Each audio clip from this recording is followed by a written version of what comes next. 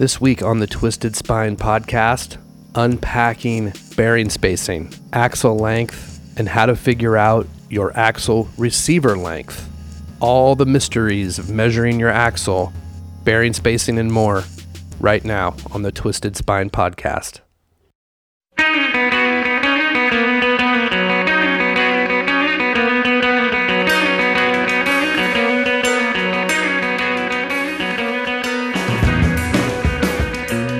Hey, all right. What's up, everyone? How's it going? Thanks for coming back and joining me. My name is Ryan Baker. I am your host of the Twisted Spine podcast.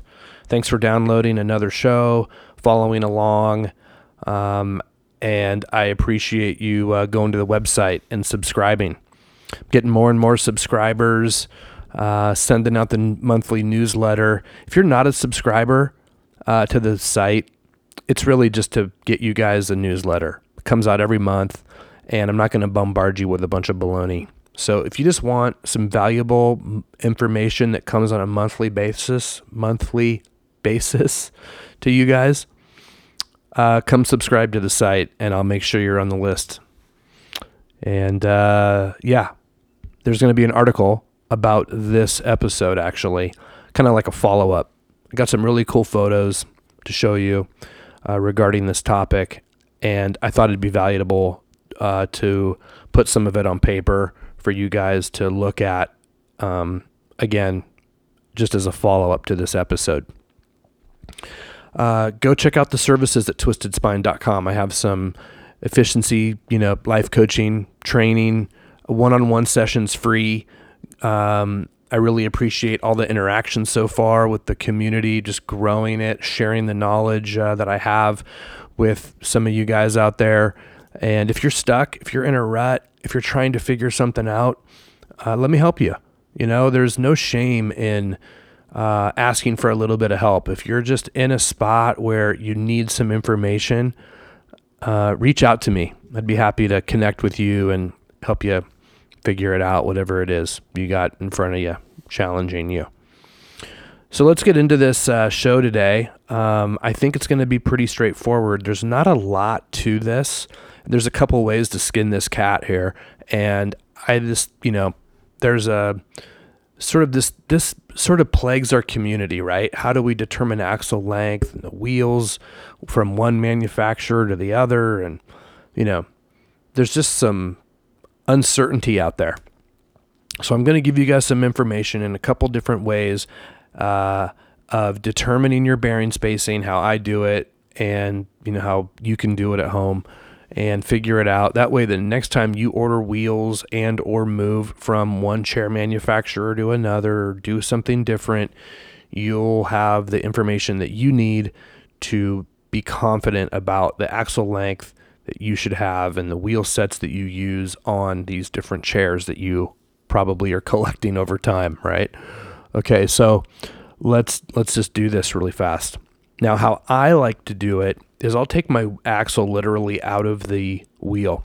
Now, when we're looking at the axle, just the naked axle by itself, we have the big push button at the top, then the 3/4 inch adjustable nut, the shaft, the little detention balls, and then the flat part at the end is for a 7/16 open-ended wrench. With a 7/16 and a 3/4 inch, that's how we make these little micro adjustments on the axle to really fine-tune the grip length of the axle. Axles will come in 5 different sizes or 5 different lengths, starting at 3.75, going to 4-inch, 4.25, 4.50, 4.75. So there you go, 5 different lengths, all separated by 1/4 inch increments. And then we have our bearing spacing and our axle receiver length. Axle receivers that live inside the camber tube, most manufacturers, I believe, are inserting receivers that are going to be 2 inches. How do we determine the axle receiver length? And how do we determine the bearing spacing in the wheel set that we currently have, if you don't already know that? All right, so what I like to do is I'm going to take the axle completely out of the wheel. I'm going to put it into the frame, into the axle receiver all by itself, all the way in, let go of the button, of course, pull on the axle until it meets that resistance as if the wheel was on the axle, right? Living on the chair. Once we meet that resistance, I put a little tick mark on the shaft of the axle and then push the button and pull it out. Now, there we go. That's all we really need to do. From that tick mark down to the top side of those little detention balls is your axle receiver length. From the tick mark up to the bottom side of the 3/4 inch adjustable nut will be the distance of your bearing spacing. So if we take those two measurements, that should give you your axle length. And there you go. Now, if you want to leave your axle in the wheel and you can see the axle coming out of the inside bearing, then you can just simply mark it while the axle's still in the wheel, but then pull the axle out of the wheel. And then from that mark to the underside of your 3/4 inch nut will be your bearing spacing. Bearing spacing really fast, right? Just for, I guess, shits and giggles. Bearing spacing is the amount of distance from the outside of your outside bearing to the outside of your inside bearing. That will be your bearing spacing.